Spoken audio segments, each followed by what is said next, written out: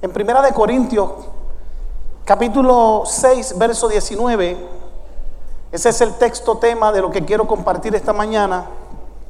Si usted es tan amable y puede ponerse en pie, si no tiene ningún problema con eso. Si usted tiene alguna situación física que no le permite, puede quedarse sentado, pero en reverencia a la palabra siempre nos postramos y nos ponemos sobre nuestros pies. Primera de Corintios 6, 19, la palabra del Señor lee en el nombre del Padre, en el nombre del Hijo y en el nombre del Espíritu Santo, y dice: ¿O ignoráis que vuestro cuerpo es templo del Espíritu Santo, el cual está en vosotros? Alguien debió haber dicho un amén ahí. El Espíritu Santo, el cual está en vosotros. No, todavía tengo la tercera parte de la iglesia. El Espíritu Santo, el cual está en vosotros, el cual tienes de Dios y que no es tuyo. Lo estoy leyendo en español. ¿Acaso ignoras que tu cuerpo que es templo del Espíritu Santo, el cual está en ti, el cual tienes de Dios y que no es tuyo? ¿Acaso ignoras eso? Esta es palabra del Señor esta mañana. Te pido, Señor, que pases sabiduría sobre mi cabeza, sobre mi mente, sobre mis palabras. Que esta iglesia hoy sea bendecida con esta palabra. Que cuando salgamos de este lugar podamos decir, Señor, que tú nos has hablado, Señor. Así como te moviste esta mañana, te pido que aún más, Señor, nos bendigas en esta tarde. Lo creo, Señor, en el nombre poderoso de Jesús. Amén, amén. Mientras te sientas, busca a 3 personas y dile: hazle un lugar a Jesús en tu vida. Hazle un lugar a Jesús en tu vida. Hazle un lugar a Jesús en tu vida. Hazle un lugar a Jesús en tu vida. Esta mañana compartía con los hermanos, y si es algo que está sucediendo en este tiempo, es que el mundo entero, la sociedad, la gente, las profecías, todo lo que está pasando nos está invitando o invita a la humanidad a que le demos el segundo lugar a Jesús. Y hay gente que está tan, yo diría, ocupada en sus quehaceres, que sin darse cuenta, de alguna forma u otra, hemos reemplazado el lugar que le pertenece a Jesús en nuestra vida y le hemos otorgado un segundo y hasta un tercer lugar sin darnos cuenta. Cuando Jesús llegó a la tierra, si nos fuéramos a hablar desde el principio, uno de los problemas que ocupó a la vida de Jesús es que Él intentó tener un lugar, y aunque no estamos celebrando Navidad, pero en el mesón había un letrero que decía: no hay lugar, y mucho menos para una mujer embarazada a punto de dar a luz. O sea, desde que Él intentó llegar a la tierra, vino con la intención de ocupar, de tener una habitación, diga conmigo, tener un lugar. Y es interesante que no nos damos cuenta que Él tuvo que llegar en una cuna prestada, y aun cuando fue a su muerte, Jesucristo fue a su muerte con los ricos, pero en la tumba que lo enterraron era una tumba prestada. De hecho, la palabra del Señor dice en Mateo 8:20, si los muchachos me lo pueden poner, que Jesús mismo dijo: las zorras tienen ¿qué? Hay una versión que dice: tienen cuevas, las zorras tienen guaridas, las aves del cielo tienen nidos, mas el Hijo del Hombre no ¿qué? No tuvo o no tiene dónde recostar ¿qué? Dónde recostar su cabeza. Que hay un problema. El Hijo del Hombre, nuestro Dios, siempre ha querido ocupar un lugar, pero sin darnos cuenta, la humanidad, el hombre, la mujer, le hemos quitado ese lugar a Dios. Y a veces pensamos que esto se terminó en Belén, comenzó en Belén y caducó ahí, pero no. Todavía eso no tiene fecha de expiración, porque todavía en el año 2021 hay gente que le ha quitado el primado a Dios en su vida. No hay mucho amén. Tranquilo, no tengo lazo hoy. Me puse corbata. Pero sin embargo, quiero dejarte saber que hoy yo quiero no solamente dejarle saber a los ángeles, dejarle saber a Dios, dejarle saber al Espíritu Santo que en la casa de mi Padre sí hay un lugar para Él. No, gracias por su entusiasmo. Que la gente que está hoy sentada, que el corazón está disponible, las puertas están abiertas y nosotros los que estamos en este lugar tenemos la tranquilidad y la certeza y nos sentimos dignos de que el Espíritu Santo habite en nuestros corazones. Si alguien no dijo amén, pues oramos por ti al final. Fueron 33 años que vivió en esta tierra como ser humano, que tal vez no fue muy bienvenido. Se fue, ascendió al cielo. ¿Y cuánto le están esperando? Pero desde que ascendió, dijo, me voy porque es necesario que venga uno, el cual llamamos Espíritu Santo. Y te voy a decir algo, iglesia, que esto no lo aprendí hace 1000 años atrás, ni 50 años atrás, ni 30 años atrás. En estos días pude recibir de parte del Señor, y aunque usted me dirá, porque Dios es omnisciente, ¿sí o no? Y Dios es omnipotente, y Dios es omnipresente. Y usted me podría decir, pastor, Dios está en todo lugar. Pero te voy a decir una cosa, Dios puede estar en todo lugar, pero si no hay un lugar donde Él se manifieste y no hay un lugar que Él pueda ocupar, Él no se va a manifestar, porque donde a Él no lo reciben, Él no entra. Espérate, pastor, que me estás diciendo que el Espíritu Santo es un caballero.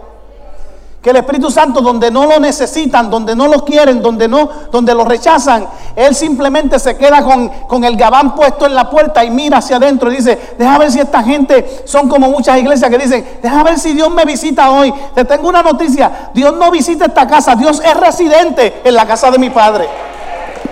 Vamos, si alguien entendió lo que estoy diciendo, debe decir amén. Si alguien entendió lo que estoy diciendo, debe decir aleluya. Se supone que Dios está en nuestro corazón. Él se hace presente siempre, diga conmigo siempre. Sin embargo, qué interesante, porque nosotros fuimos criados, sí, dije criados, no dije creados, criados, bajo la premisa de que Dios está en todo lugar. Pero a mí me enseñaron que Dios no habita en templos que no son habitables por Él. A mí me enseñaron que si no es así, entonces la pregunta sería, ¿por qué Dios no desea entrar en algunos templos? La realidad es que como seres humanos hemos caído en la trampa y sin darnos cuenta le hemos quitado el lugar que a Dios le pertenece. Mira a alguien serio y dile, debes hoy abrirle un lugar en tu corazón al Señor. Vamos, pero díselo creyendo, convéncelo. La sociedad de hoy día, dígame usted si es o no cierto. Antes podíamos ir con tranquilidad a las plazas. Ya ahora te dicen, no le estamos permitiendo a ninguna religión venir a esta plaza a dar cultos ni servicios. Yo le dije a ustedes que la única iglesia que le permitió la plaza de Caguas este año ir a dar un servicio después de toda la pandemia. ¿Sabe cuántos días van de pandemia? 395 días. La única iglesia que pudo dar un servicio religioso abiertamente, y fue hace 2 semanas, 3 semanas atrás, se llama la casa de mi Padre.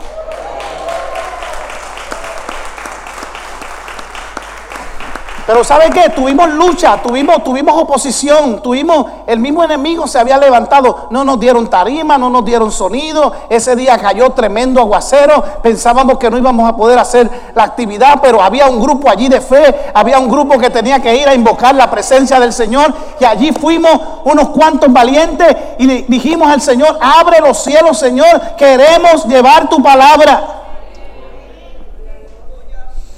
Sin embargo, nos están quitando la Biblia de las escuelas. Nos están quitando la oración en las escuelas. Ya no se puede orar. Ya los niños no pueden orar en las escuelas. Sin embargo, nos están quitando los derechos. Y simplemente dicen, no, es que no se lo permitimos a ninguna religión. Cuando no se lo permiten a ninguna religión, incluyendo la tuya, lo que te están diciendo es, le estamos quitando el lugar a Jesús en nuestras escuelas y en nuestra sociedad. Y preséntame una sociedad sin Jesús, y yo te voy a presentar una sociedad llena de droga, una sociedad llena de crímenes, una sociedad llena de placeres, una sociedad llena de vicios, una sociedad llena de asesinatos, una sociedad llena de robo, una sociedad llena de inmundicia, una sociedad llena de cualquier tipo de droga que te aparta. Y cuando hacemos eso, le estamos quitando el primer lugar a Dios en nuestra tierra.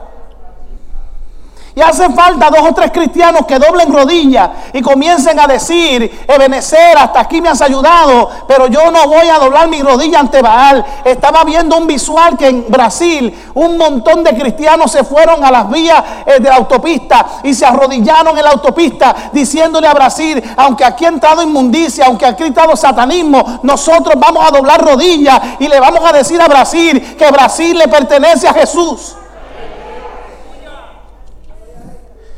¿Podrán 4 millones de habitantes hacer lo mismo? Pastor, pero es que no todos los 4 millones de Puerto Rico son creyentes. ¿Podrán los 400 creyentes que han venido hoy a la casa de mi padre doblar rodillas y decir: yo tengo un lugar para Jesús en mi corazón y en mi tierra? Hermano, yo estoy empezando todavía. Pero si ustedes quieren, yo me detengo aquí porque no sé, los veo como que... Créanme, amado hermano, preparar una palabra como esta, yo decía: Señor, es que esto va un poquito a la fibra, es que esto toca. ¿Sabe? Yo decía, si yo necesito darle un lugar al Señor, quiere decir que cuando yo estoy en mi casa, allí en lo privado, cuando yo estoy en mi casa, Dios tiene que saber escuchar lo que yo hablo. Dios no tiene que tener problemas con lo que yo escucho. Dios no tiene problemas con lo que yo veo. Pero si hay gente que cuando allí en los recónditos de su casa prenden el internet y navegan por redes que no deben navegar, y le dicen al Señor: durante esta media hora, Señor, cierra los ojos porque no puedes ver lo que yo estoy viendo. Ay, se dañó este mensaje. Señor, no escuches lo que voy a dialogar ahora con mis hijos, porque a mis hijos les doy testimonio cuando hablo con ellos. Yo sé que esta palabra no gusta mucho. Pero déjeme decirle algo, mi amado hermano, y yo tengo que hablar un poquito más, aún con la juventud y con la gente que está aquí, aún con los matrimonios. Si usted va a su lecho de intimidad y usted le dice al Señor: Señor, no entres ahora porque lo que voy a hacer ahora tú no lo puedes ver. Dios está en todo lugar y Él lo ve todo. ¿Sabe? De lo que te estoy hablando es que aun cuando en mi compañía, si yo saco de mi compañía a Dios y yo dejo de orar en mi compañía, yo puedo tener un éxito temporero, y a lo mejor durante ese éxito todo lo que tenga sea solamente dinero, pero no tenga felicidad porque no tengo un lugar para Cristo en mi compañía. ¿Sigo o me detengo? Escucha esto: un hogar sin Dios es una casa sin presencia. Lo voy a decir otra vez: un hogar sin Dios es una casa sin presencia. Yo tengo que decirte, mi amado hermano, que en estos días ocurrió algo en Israel que yo quiero presentarte ahora un video. En estos días me enviaron un video y me dijeron: pastor, ¿qué usted cree de este video? ¿Será el fin del mundo? Pastor, este hombre que estoy viendo aquí es el anticristo. Este hombre que estoy viendo aquí es el falso profeta. Y cuando yo vi este video, lo único que me decía este video a mí era que aún en Jerusalén, porque usted se piensa que somos los puertorriqueños, en Australia, en Colombia, en Venezuela, en El Salvador, en Estados Unidos, la estrategia, la agenda satánica es que le quitemos el lugar a Jesús. Y en Israel, ellos están esperando un Mesías. Y yo quiero que tú veas un video y te voy a, bajo la premisa, escúcheme bien. El video que usted va a ver ahora es una información que es falsa. Lo digo en cámara lenta. ¿Me está siguiendo? Lo voy a decir en cámara lenta. El video que usted va a ver ahora es falso. Se ha difundido, se ha convertido casi viral. Las iglesias, muchas iglesias lo han difundido como que es un video que es real. Yo quiero que usted vea el video, porque después de esto yo tengo algo que decir a la iglesia, porque no le podemos quitar el lugar a Jesús. Yo no sé si los muchachos de audiovisual están ready. Quiero compartir este video con ustedes y por favor luego me escuchan. Este video que estamos viendo ya se está volviendo viral en las redes sociales y tiene que ver supuestamente con la manifestación de Hizkiyahu ben David, que los rabinos han estado aclamando últimamente, considerándolo como el Mesías, o por lo menos el candidato a Mesías. Esto ha ocurrido recientemente, como pueden ver, las personas allí están con los tapabocas, que son bien determinantes para lo que es el actual evento mundial que tiene que ver con la pandemia. Y vemos toda esta reunión de religiosos judíos en el Muro de los Lamentos y haciendo reverencia a este hombre, que poca información se ha obtenido de él. De verdad que no es mucho lo que hemos podido investigar al respecto. Al parecer está bien, ahí lo tienen, fíjense cómo se acercan, le besan la mano. ¿Quién es este hombre? ¿Con qué propósito está allí? ¿Por qué tanta reverencia, tanto respeto? Podríamos estar viendo realmente la aparición del tan esperado Mesías de Israel, que por supuesto, según las profecías, vendría a ser el anti-Mashiach, el anticristo. Algo sin duda está pasando en Israel y debemos estar pendientes de cada información, de cada noticia. Esto que estamos trayendo es información extraoficial. Todavía no hemos corroborado una información oficial de algún medio de comunicación que pueda explicarnos de qué se trata esto, quién es este hombre. Ahí lo vemos. ¿Por qué nos rodean de esa forma? ¿Por qué tanto respeto? ¿Y por qué tanto alboroto? Rompiendo los protocolos de seguridad. Además, interesante, lo vemos que no usan el tapabocas. Esto nos llama la atención por algo que había dicho anteriormente un rabino respetado en Israel. Fíjense, dice que ahora estamos llegando al momento que tantos habíamos esperado durante miles de años. Hace ya miles de años el pueblo de Israel espera que llegue el Mashiach. Hay varios aquí que me pidieron que difunda este mensaje, que todo el tiempo pidamos por estas tres cosas. Y ahí menciona pues la venida de Mashiach. Voy a decirte con certeza, con la ayuda de Hashem, nos reuniremos después de Rosh Hashanah. Rosh Hashanah es el año nuevo judío. Esto que te estoy diciendo, que Rosh Hashanah es el último sin Mashiach. Y es muy posible que incluso en esta Rosh Hashanah el Mashiach se revele a sí mismo. Rosh Hashanah, nuevo año judío. Y aquellos que me conocen más de 40 años he estado dando Shurim. Shurim son enseñanzas del Talmud. ¿Cuántos años llevas tú? 10 años. ¿Alguna vez has hablado del Mashiach? Mesías, el Mesías. Pero ahora hay cosas que podemos ver.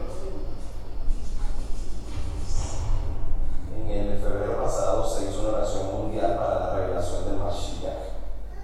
Al final la página pues agradece por todo este evento mundial donde los rabinos de todos los movimientos llamaron a esto. Sucede que realmente queremos que este mundo sea mejor. Hemos estado millones y millones de personas conectadas en todo el mundo, unidos para vibrar en el corazón al mismo tiempo. Nos gustaría que esos 2 minutos juntos duraran para siempre. Esperamos ahora la respuesta de Hashem. Hashem es Dios para ellos, Dios. Vamos a seguir orando hasta que veamos realmente al Mashiach revelado por Hashem. Vemos, amados, que esto realmente se llevó a cabo, se oró, se hicieron peticiones de oración del mundo completo para que fuese revelado el Mashiach. Esto se hizo en víspera del Purim, ahorita reciente en febrero de 2021. Purim Shemash es la víspera de marzo. Una planificación para que se tomara en cuenta antes de la aparición de este. Ok, lo puedes dejar ahí. ¿Por qué traje este video? Porque está haciéndose viral en esta semana. Y los hermanos que lo vieron empezaron a llamarme, empezaron a preguntarme: pastor, ese hombre que está ahí es el anticristo, es el Mesías. Quiero hacer varias explicaciones. Número uno, lo primero es que la persona que está trayendo este video está diciendo que no tienen información que es corroborada, está diciendo que ellos tienen que investigar más. Yo me puse en la investigación y esto realmente, ahí no dice en ningún lugar que esta persona se está autoproclamando Mesías, eso es lo primero. Tampoco se ve ahí en ningún lugar que a la persona lo están coronando como rey o lo están ungiendo como rey. Sí tengo que decirle a la iglesia, ¿por qué traigo esto? Porque en algún momento dado de nuestra historia sí va a haber un evento como este, porque los judíos ortodoxos están esperando por primera vez al Mesías. Pero nosotros y los judíos mesiánicos estamos esperando el retorno del Mesías. Gracias por su entusiasmo. ¿Y quién es ese Mesías para nosotros? Ese Mesías para nosotros fue Jesucristo. Pero para los judíos ortodoxos, Cristo fue uno más.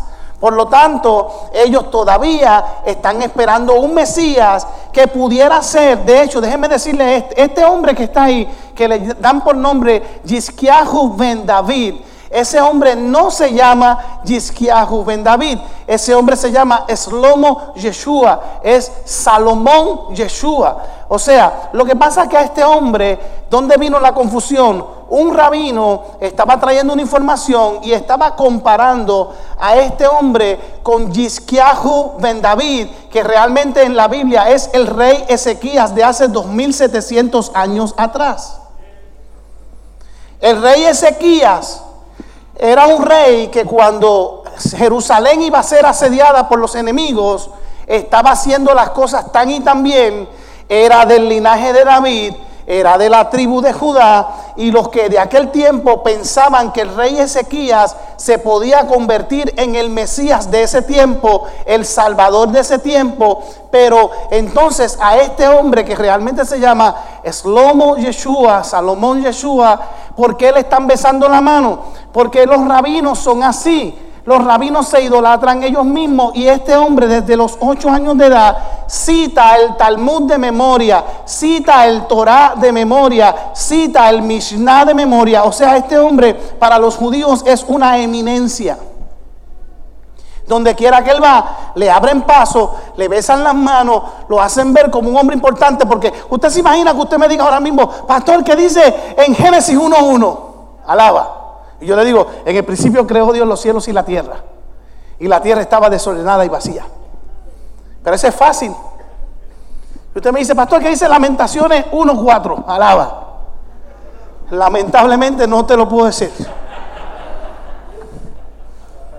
Y lo pudiera saber, me sé muchos versos de memoria. De hecho, la Biblia dice, el cielo y la tierra pasarán, mas su palabra no pasará. Se supone que sepamos Biblia de memoria. Yo me sé un montón de versos de memoria. Si me pongo a decirle aquí de memoria los versos que me sé, no terminamos hoy a la 1 de la tarde. Pero este hombre cita a la Torah, que es el Pentateuco de memoria, cita el Talmud de memoria y cita el Mishnah de memoria. Por lo tanto, tiene una gran acogida. Pero, diga conmigo, pero la pregunta es, ¿pudiera ser este el anticristo? Yo no sé, no puedo decir no ni sí, porque primero es un hombre tan querido y tan idolatrado que la Biblia dice que de hecho el líder, el anticristo, todos sabemos que es un líder político. Y el falso profeta que pudiera ser el Mesías que ellos esperan es un líder religioso. Hasta ahora lo que vislumbra este hombre, Shlomo Yeshua, es que es un líder religioso prominente. Quién sabe si con el tiempo sigue teniendo una acogida tan grande y se pudiera convertir en un falso profeta, en un falso Mesías. O quién sabe si se pudiera convertir en un líder político y se pudiera convertir en un anticristo. Pero no me toca a mí decirlo. Lo que sí te puedo decir es que, amado hermano, ¿qué dice la Biblia? Qué bueno que me pregunta. ¿Estamos aquí? ¿Usted me está siguiendo, amado? ¿O cierro esto ya? Vamos, ¿qué dice la Biblia, amado? Mateo 24:4. Vamos a leer. Porque alguien me dijo, pastor, lo que dice Mateo, no, escúcheme bien, esto no aplica a esto que está pasando. Mateo 24:4, mira lo que dice. Respondiendo Jesús les dijo, mira que nadie os engañe. Verso 5, mire lo que dice el verso 5. Bendito sea el nombre del Señor. Porque vendrán muchos en mi nombre diciendo, yo soy el Cristo, y a muchos engañarán. ¿Por qué no aplica lo que está pasando Israel a este verso? Porque el muchacho no está diciendo que él es Cristo. Tampoco lo están coronando como Cristo.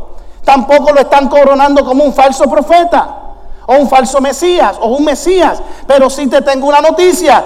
La Biblia sí nos da un clue, una pista. La Biblia nos da una pista de que sí va a suceder, pero dice que vendrán muchos, no uno solo. Por lo tanto, la iglesia no puede salir corriendo despavorida cada vez que digan, allá uno en Israel dice que es Cristo, porque déjeme decirle, antes de Cristo, Pilato en uno de sus anuncios había dicho, ¿será este uno más que se autonombra Cristo y Mesías? Y ya ellos habían matado, creo, si no me equivoco, la Biblia hablaba de más de 10, casi 19 Cristos que habían matado antes de Jesús. Lea Biblia, eso está en la Biblia. ¿Se acuerdan cuando él los comparaba con, ¿eres tú de los de Gamaliel o eres tú de los que perecen? ¿Se acuerdan, mi amado hermano? De hecho, en este tiempo no vino uno por ahí autonombrándose Jesucristo hombre.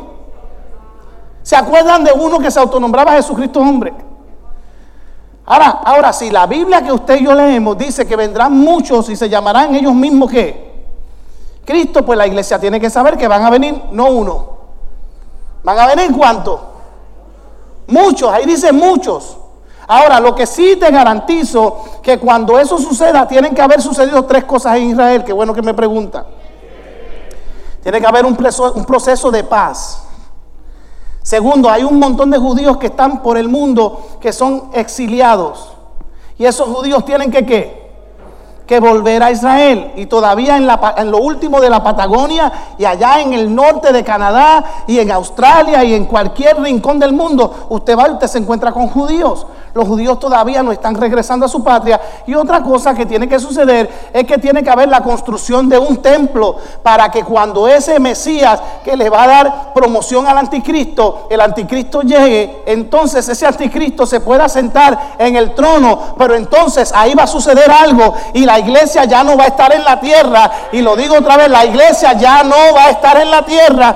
Va a suceder algo, que cuando él abobine y se siente en el lugar que no le pertenece, en el trono del templo de Dios, dice la Biblia, ahora no vendrá en pañales, ahora viene vestido de rey, ahora no viene en una cuna, ahora viene a poner sus pies sobre el monte de los olivos, y el monte de los olivos se abrirá en dos, y él entrará al templo y sacará al que abomina el templo, porque nadie, Jesucristo, no comparte su gloria con nadie.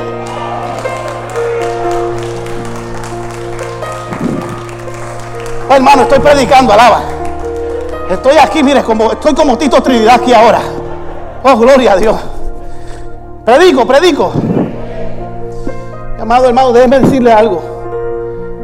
La iglesia tiene que entender cuando la palabra se cumple a nuestro favor y cuando la palabra se está cumpliendo simplemente a conveniencia.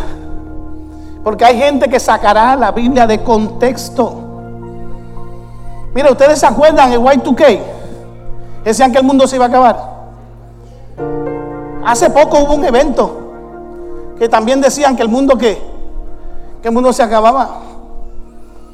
Déjenme decirle algo, tenemos que empezar a leer la Biblia, tenemos que meternos en la palabra de Dios y, amado, mira que nadie os engañe, porque si hay algo que sí se está cumpliendo en este tiempo, es lo que dice 2 de Timoteo 3, del 1 al 5, y 2 de Timoteo 3, del 13 al 17. Yo voy a leerlo, mire, también debes saber esto, diga al que está a tu lado, debes saber esto.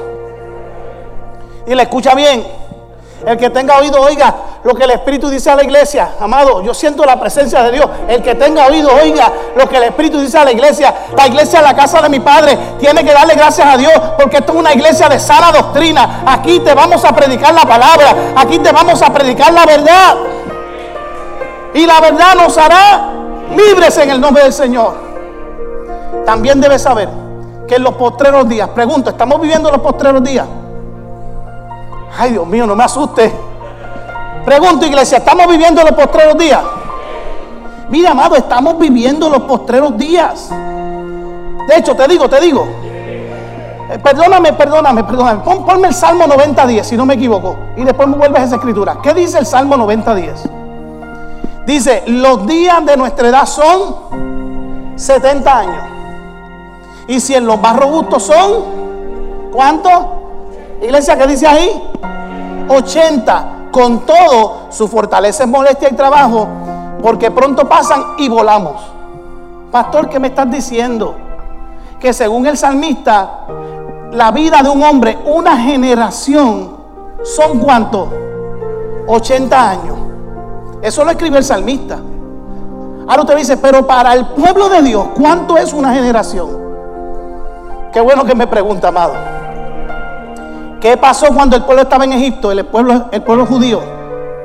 ¿Estuvieron cuántos años? 400 años, sin contar los años que José fue gobernador. Por lo tanto, si la Biblia dice que el pueblo estuvo 4 generaciones y luego fueron liberados y estuvieron 400 años y estuvieron 4 generaciones, ¿cuánto es una generación para el pueblo judío? 100 años. ¿Me está siguiendo? Ahora, la Biblia dice en Mateo 24, si no me equivoco por ahí, por el verso 36, algo así, dice que cuando la higuera florezca, o sea, lo que dice, ¿quién es la higuera? Israel. Cuando la higuera vuelva a ser nación, no pasará una generación sin que antes venga el fin. Léalo. Por lo tanto, si Israel se hizo nación en el 1948, ¿cuándo se cumplen 100 años? En el 2048. Pero entonces, si el Salmo dice que la generación de un hombre 70, pero los más robustos 80, ¿cuándo se cumplen 80 años desde que Israel se hizo nación? En el 2028. Por lo tanto, si el rapto de la iglesia ocurre 7 años antes de la segunda venida de la Biblia, porque dice que vamos para las bodas del Cordero que duran 7 años y que hay un ¿qué? Arrebatamiento. Pues si se supone que antes de que se cumpla la generación de 80 años viene el rapto pudiera ser en el 2021. Ay, Dios mío, pastor, no me diga eso. Pastor, yo necesito más tiempo. Algunos dirán, pastor, yo necesito más tiempo. Que conste, déjame decirlo, porque van y sacan mis palabras de contexto, fuera de contexto. Yo no estoy diciendo que Cristo viene en el 2021. Lea bien mi boca, porque la Biblia dice que ni aún los ángeles que están en el cielo saben el día ni la hora en que vendrá el Maestro.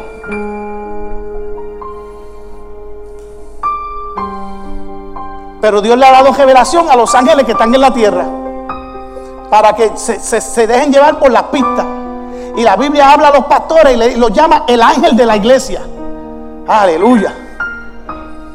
Pues te tengo que decir entonces que si Dios te va a dar un tiempito más, en el 2048 son 100 años. Pues se supone que viniera, el rapto suceda. Si fuese a ser exactamente 100 años. Algunos dicen, ay pastor, pues tengo tiempo hasta el 2041.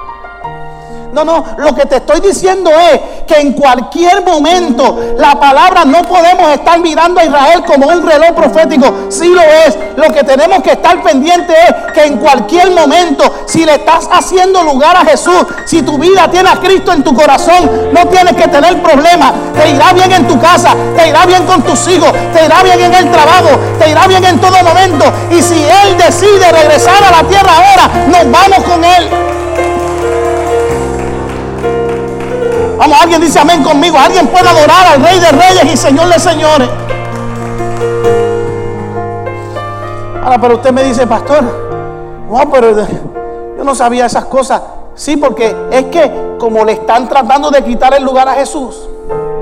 De hecho, les voy a decir algo. Alguien editó ese video. ¿Y sabe qué están diciendo los judíos? Que fue un cristiano. Y que los cristianos quieren acabar el mundo, porque hay cristianos que lo que hacen es meter miedo.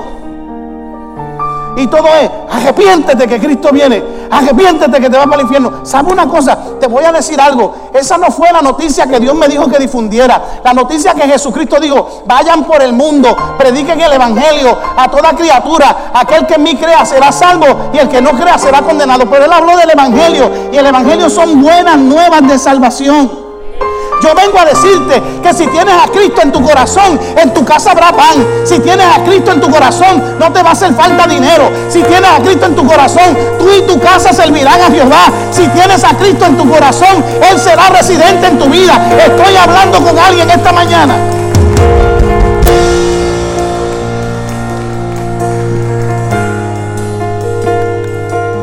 Pastor, ¿qué me estás diciendo? Que lo que sí se está cumpliendo en este tiempo, segunda de Timoteo 3, 13 al 17. Qué bueno que me preguntan. Segunda de Timoteo 13 al 17. Mire lo que dice. Segunda de Timoteo 3, 13 al 17. Mas los malos hombres y los engañadores irán de mal en peor, engañando y siendo engañados. Continúa. Pero persiste tú en lo que has aprendido. Oh, mi alma alaba al Señor. Aquí como que yo. Segunda de Timoteo 3. Sí, 13 al 17. Eso fue lo que leímos esta mañana. Sigue con el 15. Bendito el que vive para siempre. Sigue con el verso 15. Y que de la niñez has aprendido las sagradas escrituras, las cuales pueden hacer sabios para la salvación por la fe en Cristo Jesús. Está bien, déjalo ahí. Algo, amado, nos dice esta escritura. Y yo no sé si es que tiene, gloria al Señor, pero habla de los engañadores, habla de los que vienen con mentiras, habla de los avaros, habla de los que son seguidores de sí mismos. Y dice la Biblia: a estos evita. Por lo tanto, yo lo que sí creo es que la iglesia tiene que estar pendiente de que en nuestro templo queremos tener lugar para Jesús. En la casa de mi Padre hay lugar para Jesús. ¿Sí o no? ¿Hay lugar o no hay lugar para Jesús? Yo decía esta mañana que a veces vemos a nuestro Dios como un 911. Cuando estamos en crisis, pues, lo llamamos. Cuando estamos en problemas, lo llamamos. Y Él quiere estar con nosotros 24/7. Mire, yo no sé, pero yo no sé si usted lo siente, pero en estos últimos servicios se está metiendo un peso de gloria. No, yo lo voy a decir, aquel que diga amén es porque realmente lo siente. En esta casa se está metiendo un peso de gloria tan fuerte. Y yo decía esta mañana, y lo decía con mucho respeto: cuando usted va a recibir huéspedes en su casa, ¿cómo usted? Usted le dice a sus hijos: no te atrevas a meter la mano cuando sirvamos la carne, porque prepárate, no te voy a decir nada, pero después te voy a dar un castigo por 5 años. Alaba. Una amenaza espiritual. Y a veces como queremos lucir bien ante la gente, llegan unos invitados y allá te dice: vete y busca la vajilla. Y uno dice: sí, mi amor, voy a buscarle. Cuando llegas a la cocina, ¿dónde rayos está la vajilla? Nunca has visitado la cocina. Porque mucha gente quiere vivir ese momento para hacer sentir bien. ¿Cuántos aquí han ido alguna vez a un hotel? Y yo no sé si usted se siente bien cuando te tratan bien, pero hay hoteles que no te dan ni agua. Yo decía esta mañana que una vez yo fui a un hotel y cuando llegué, en la almohada me tenían chocolate y me tenían agüita y me tenían fruta. Y yo, wow, alguien tiene que saber que yo soy Ezequiel Colón.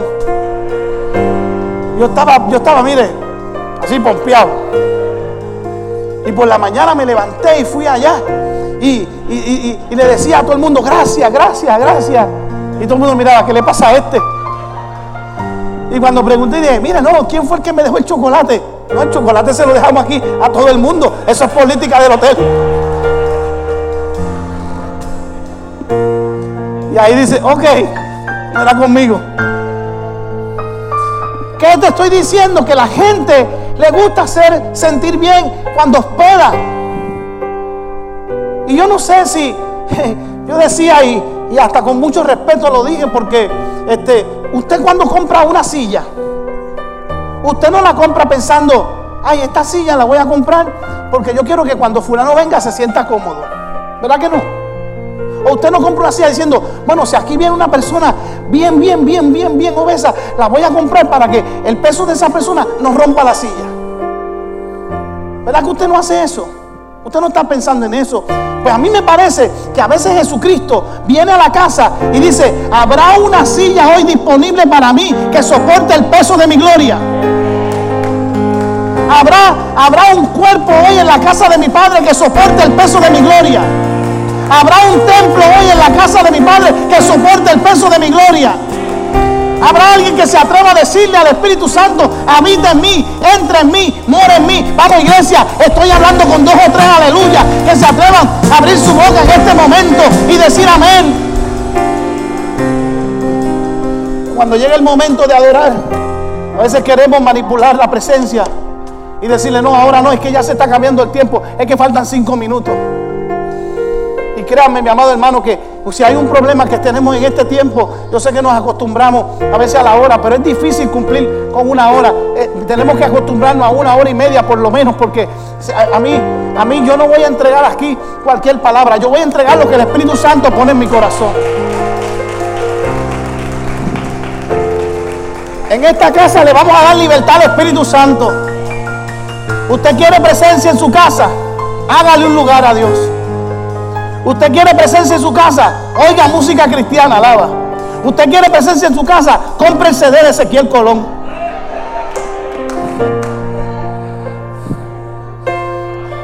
Alaba. No, te voy a decir de hecho, ya no tienen ni que comprarlo. Ahora pones Pandora, Spotify, Rhapsody, ahora pone Wikipedia, qué sé yo, Media Player, y pone y oye música cristiana todo el día. Ahora no hay excusa para decir no tengo tiempo para él. Ahora no hay excusa para decir no puedo sacar un ratito. Esto es una cuestión de 24/7. Habrá alguien que tenga tiempo para el Espíritu Santo en esta casa. Amados, créanme, estoy cansado de los Pentecostés sin fuego. Estoy cansado de los que dicen, ahí está la salsa, pero la salsa no le arde ni en el corazón. Estoy cansado de la gente que me dice, la semana pasada fui a ver tal evangelista y fue la gloria de Dios, pero ¿qué pasó contigo hoy? Estoy cansado de la gente que el domingo brinca y salta en la iglesia, habla lengua y el lunes ya el Espíritu Santo no sé dónde se le fue. El martes dicen aleluya, pero si cojo a mi hijo, ay Dios mío, Señor. El miércoles, Señor, déjame las manos en el bolsillo porque estoy capaz de. El jueves te quedas en el cuarto porque si tu esposa te ve te ahorca. El viernes todos los demonios se revolcaron. El sábado no tienen ni comunión. Y llegó el domingo, gloria a Dios que llegó el domingo. Voy para la iglesia. No, hermano, yo estoy hablando de una realidad. Yo estoy hablando con gente que hace un espacio para Dios 2 horas. No, yo le estoy diciendo a la casa de mi Padre, yo quiero pastorear una iglesia. Yo quiero pastorear una iglesia que sana al herido, que rompa cadenas, que liberte al cautivo, como dice la canción. Una iglesia que sepa hacer diferencia entre el bien y el mal. Una iglesia que ponga a Jesús siempre en el lugar que le pertenece. Hay gente aquí esta mañana que puede adorar al Rey de Reyes y Señor de señores.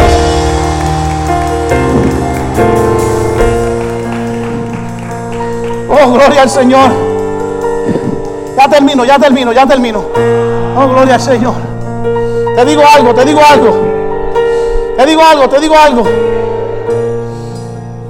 Él no te escogió porque tú eres perfecto. Él te está perfeccionando porque te eligió. Él, escúcheme bien, Él no te santificó. Él no te escogió porque tú eres santo. Él te está santificando porque te eligió. Te garantizo, iglesia, que Él va a completar la obra que comenzó contigo. Alguien aquí dice hoy, rómpeme. Alguien dice, hazme de nuevo. Alguien dice, transfórmame. Alguien dice, yo soy tu vaso, Señor, haz de mí lo que quieras. Alguien puede adorar al Rey de Reyes y Señor de Señores. Ore que me encenderá acaba. Y va a ser cara para sentiré. Va a ser que amacita. Iglesia, tenemos que estar apercibidos. Usted me dice, pastor, pero es que la noticia se veía tan real. ¿Sabe qué? Ahora los judíos mesiánicos tienen un problema, porque están diciendo que nosotros los cristianos los metimos en problemas, porque los judíos ortodoxos los están persiguiendo para matarlos. Porque los judíos ortodoxos están diciendo, ustedes están blasfemando, nosotros no coronamos a ningún rey, ustedes son los que están locos. Es más, usted sabe lo que los judíos ortodoxos dicen de nosotros los cristianos y los mesiánicos. Los judíos ortodoxos dicen, esta gente sí están locos porque llamaron a Jesús Mesías y Jesucristo vino de una relación de fornicación. Mira lo que se atreven a decir. Dicen que María se acostó hasta con un romano. Y como no saben qué más inventar, dice que María tuvo relaciones antes con su marido José. Pero lo que no leen es Biblia, porque la Biblia que yo leo dice que fulano y fulano se acostaron y engendraron, y fulano y fulano se acostaron y engendraron. Pero cuando llega María, dice, y María no dice que se acostó con el Espíritu Santo ni con José, dice María concibió del Espíritu Santo. Ahí no hubo una relación sexual ni una relación física. Es que lo que para el hombre es imposible, para Dios no hay nada imposible. Y a Dios le plugo utilizar a una mujer. Si la mujer fue la que trajo el pecado al mundo, ahora digo, por esta viene una simiente que va a ser redentora, que va a cambiar, que va a transformar. La mujer traerá a Jesús al mundo.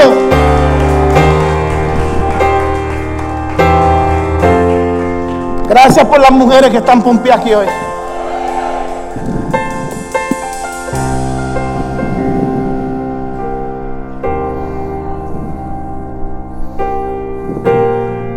Invita a Jesús a tu mesa. Invita a Jesús a tu casa. Dile a Jesús, en mi vida tienes un lugar. No salgas por esa puerta sabiendo que has trastocado el lugar de Jesús y que le has dado el segundo lugar en muchas cosas, y que hoy día tienes que volver a darle el lugar que le pertenece. Jesús está en la puerta con un abrigo diciendo, hoy seré residente en la casa de mi Padre, o me tratarán otra vez como visita. Señor, ven hoy. Señor, muévete hoy. Señor, visítanos con tu presencia, amado. Ese no es el lenguaje correcto en la casa de mi Padre. Cuando usted llegue a la casa de mi Padre, diga, Señor, gracias porque estuviste conmigo en mi hogar, y estás conmigo en la casa, estás conmigo en el auto, estás conmigo en el trabajo, estás conmigo siempre, porque tú eres residente en mi vida. Vamos, dile al que está a tu lado, hazle un lugar a Jesús en tu vida. Comienza hoy y comienza contigo. Ponte de pie, iglesia amada. Ponte en pie. Porque todo obra para bien. Todo obra para bien. Porque todo obra para bien a los que le han amado. Todo obra para bien. Aunque a veces parezca al revés, todo obra para bien. Canta la iglesia conmigo, pero que se oiga. Porque todo obra para bien. Repítelo conmigo. Todo obra para bien. Porque todo obra para bien a los que le han amado. Todo obra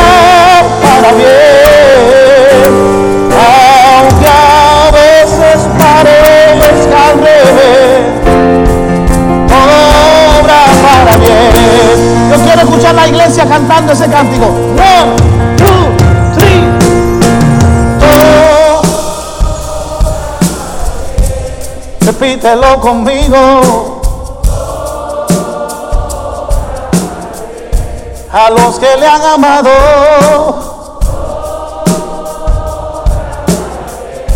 aunque haya pandemia, Él siempre te ha guardado. Oh. Todo obra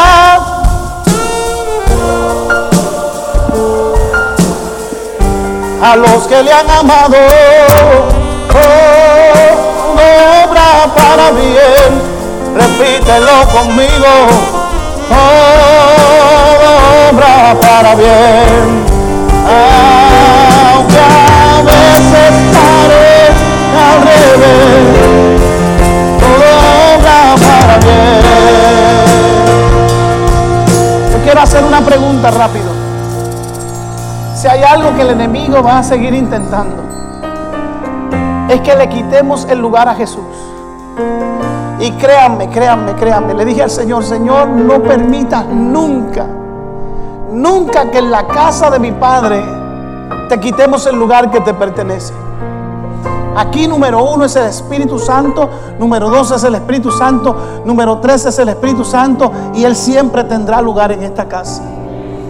Pero si hay alguien que dice, pastor, yo me quito el orgullo, me quito todo aquello que me haya apartado del Espíritu de Dios. Y alguien que dice, pastor, yo necesito hoy un encuentro nuevo con el Espíritu de Dios. Yo necesito que Él habite en mí, que Él more en mí. Si hay alguna persona que dice, yo quiero reconciliar mi corazón con el Señor, levanta tus dos manos bien altas que yo las pueda ver para orar por ti. Habrá alguien esta mañana, habrá alguien que dice, yo quiero orar por ti, mujer. Habrá alguien más que dice, pastor, esa oración es para mí. Esa oración es para mí. Allá hay otras vidas que levantan su mano. Allá hay otras vidas que... Habrá alguien más que dice, yo necesito. Yo les voy a pedir, si pueden, salgan de sus asientos y vengan aquí, yo quiero orar por ustedes. Esta mañana, mire qué interesante, esta mañana hubieron 4 vidas para el Señor. Mira, 1, 2, 3, 4. Y si hay más, qué bueno, que alguien pase también, porque Dios te está llamando. Dios te está llamando. Dios te está llamando. Dios te está llamando. Dios te está llamando. Si hay alguien más, el altar está abierto. Pero ¿sabe qué, amado? Vuelvo y repito. Otra cosa que no dije, y escúcheme bien, iglesia. Cuando el Mesías, que los judíos ortodoxos llegue a esta tierra, aparezca, usted puede estar seguro que Israel va a ser un anuncio mundial. Los rabinos anunciarán que llegó su Mesías. Este tal Hizquiyahu ben David es simplemente una comparación, pero vamos a seguir escuchando. Pero la iglesia no se puede alarmar y correr, porque parece como si la iglesia tuviese temor de que Cristo venga. Nosotros los cristianos estamos luciendo. Mire, yo estaba viendo un judío que estaba y decía, se reían de nosotros. Marco, ¿tú viste ese video? El que decía, los cristianos están locos. Esa gente están blasfemando, mira, y que diciendo que el Mesías apareció.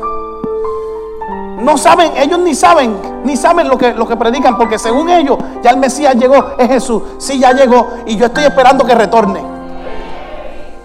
Lo que pasa es que, ¿sabe qué? Los judíos no le hicieron espacio a Jesús, porque a lo suyo vino y lo suyo no le hicieron lugar. La pregunta es, ¿le estás haciendo lugar tú a Jesús? Porque te voy a decir algo. Al final del tiempo, Él va a lograr lo que siempre quiso. Porque cuando la Biblia dice que toda lengua confesará y que toda rodilla se doblará, es que todo el mundo entendió que Él verdaderamente era el Hijo de Dios. Y los que no quisieron darle el lugar se rasgarán los vestidos y se rasgarán el pecho y dirán, este sí era el Hijo de Dios. Pero nosotros, la iglesia, bienaventurados los que no vieron y creyeron, y hoy estamos aquí. Y yo declaro que si el arrebatamiento de la iglesia fuese hoy, esta iglesia se queda vacía. Gracias por los que dijeron amén. Lo voy a decir otra vez, esta iglesia se queda vacía si fuese el arrebatamiento hoy. Levanten su mano derecha, repitan esta oración conmigo. Señor, mi vida te pertenece. Perdóname cuando otra persona o otra cosa ocupó tu lugar. Hoy reconozco que sin ti nada soy. Escribe mi nombre en el libro de la vida. Te confieso como mi único y exclusivo Salvador. Desde hoy, yo y mi casa serviremos a Jehová. Ayúdame así, Señor, que se cumpla en el nombre de Jesús. Amén y amén. Mira, esta mujer está llorando. Denle un aplauso al Espíritu Santo. Iglesia, toda la iglesia, levante su mano derecha y toda la iglesia, aprovecha esta bendición, aprovechala. Y di conmigo, diga, aproveche este momento, amado. Este es un momento muy serio. Señor, diga conmigo, Señor, perdóname si en algún momento me dejé llevar por alguna noticia emocionalista. Perdóname si algo o alguien ocupó el lugar que a ti te pertenece. Desde hoy, ayúdame a hacerte el lugar, el primer lugar en mi vida. Escuche bien lo que voy a decir. Por encima de mis hijos, de mi casa, de mi trabajo, de mis seres queridos, nada está por encima de ti. Tú eres el primero y tú eres el último. Ayúdame, Señor, a estar enamorado de ti hasta que tú vengas, y que nada ni nadie me robe mi salvación. Si tú crees que esa oración se hace real en ti, dale un aplauso al que vive, al que reina. Aleluya. Porque todo obra para bien a los que le han amado. Todo obra para bien. Porque todo obra para bien. Repítelo conmigo. Todo obra para bien. Aunque a veces parezca al revés, todo obra para bien. Vamos a cantarlo una vez más y nos vamos. Porque a los que le han amado, todo obra para bien. Porque todo obra para bien a los que le han amado. Todo obra para bien, aunque a veces parezca al revés. Todo obra para bien.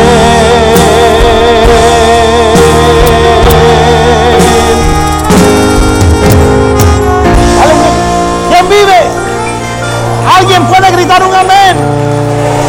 ¿Alguien puede gritar un aleluya? ¿Alguien puede gritar un gloria a Dios? Aleluya, gracias, Señor. Iglesia, ya nos vamos. El viernes, escuche bien, el martes tenemos discipulado. El jueves estamos aquí en nuestro servicio normal. El viernes, si usted tiene un sobrino, si tiene hijo, tráigalo. El viernes tenemos servicio de Kingdom Kids y va a estar con nosotros el payaso Remy. Así que traiga a sus hijos, porque ellos también tienen el derecho de pasarla bien. En esta pandemia hay muchas preguntas que ellos se hacen, que no entienden por qué el encierro. Vamos a darle un tiempo de refrigerio a nuestros niños. Yo espero casa llena el viernes aquí. Y el domingo nos vemos nuevamente en este servicio glorioso. Recuerde que para esta iglesia todos los días son domingo. Todos los días, todos los días, todos los días. Padre, te damos gracias. Te bendecimos, Señor. Permite, Señor, que este video que se ha difundido Si hay algún cristiano, Señor, que ha difundido esta información, que también tenga la capacidad de reconocer que se equivocó y que pueda decirle al mundo: nosotros estamos esperando un Mesías y ese Mesías va a regresar. Independientemente de lo que esté sucediendo en Israel, te pedimos por los judíos, porque ellos no son nuestros enemigos, ellos también son ovejas de salvación. Te pedimos por el pueblo ortodoxo que reconozca que tú sí muriste en la cruz del Calvario por ellos, moriste, Señor, y que resucitaste y que regresas. Y te pedimos por los judíos mesiánicos que sus vidas estén en tus manos, Señor, que en este momento corren peligro porque están siendo perseguidos. Señor, nuestra iglesia seguirá llevando la verdad, sobre todo las buenas nuevas de salvación. Padre, vamos a salir de este lugar, pero no de tu presencia. Llévanos con bien, y como siempre decimos en esta casa, nosotros somos mi casa, tu casa, la casa de mi Padre, donde somos hijos, somos familia.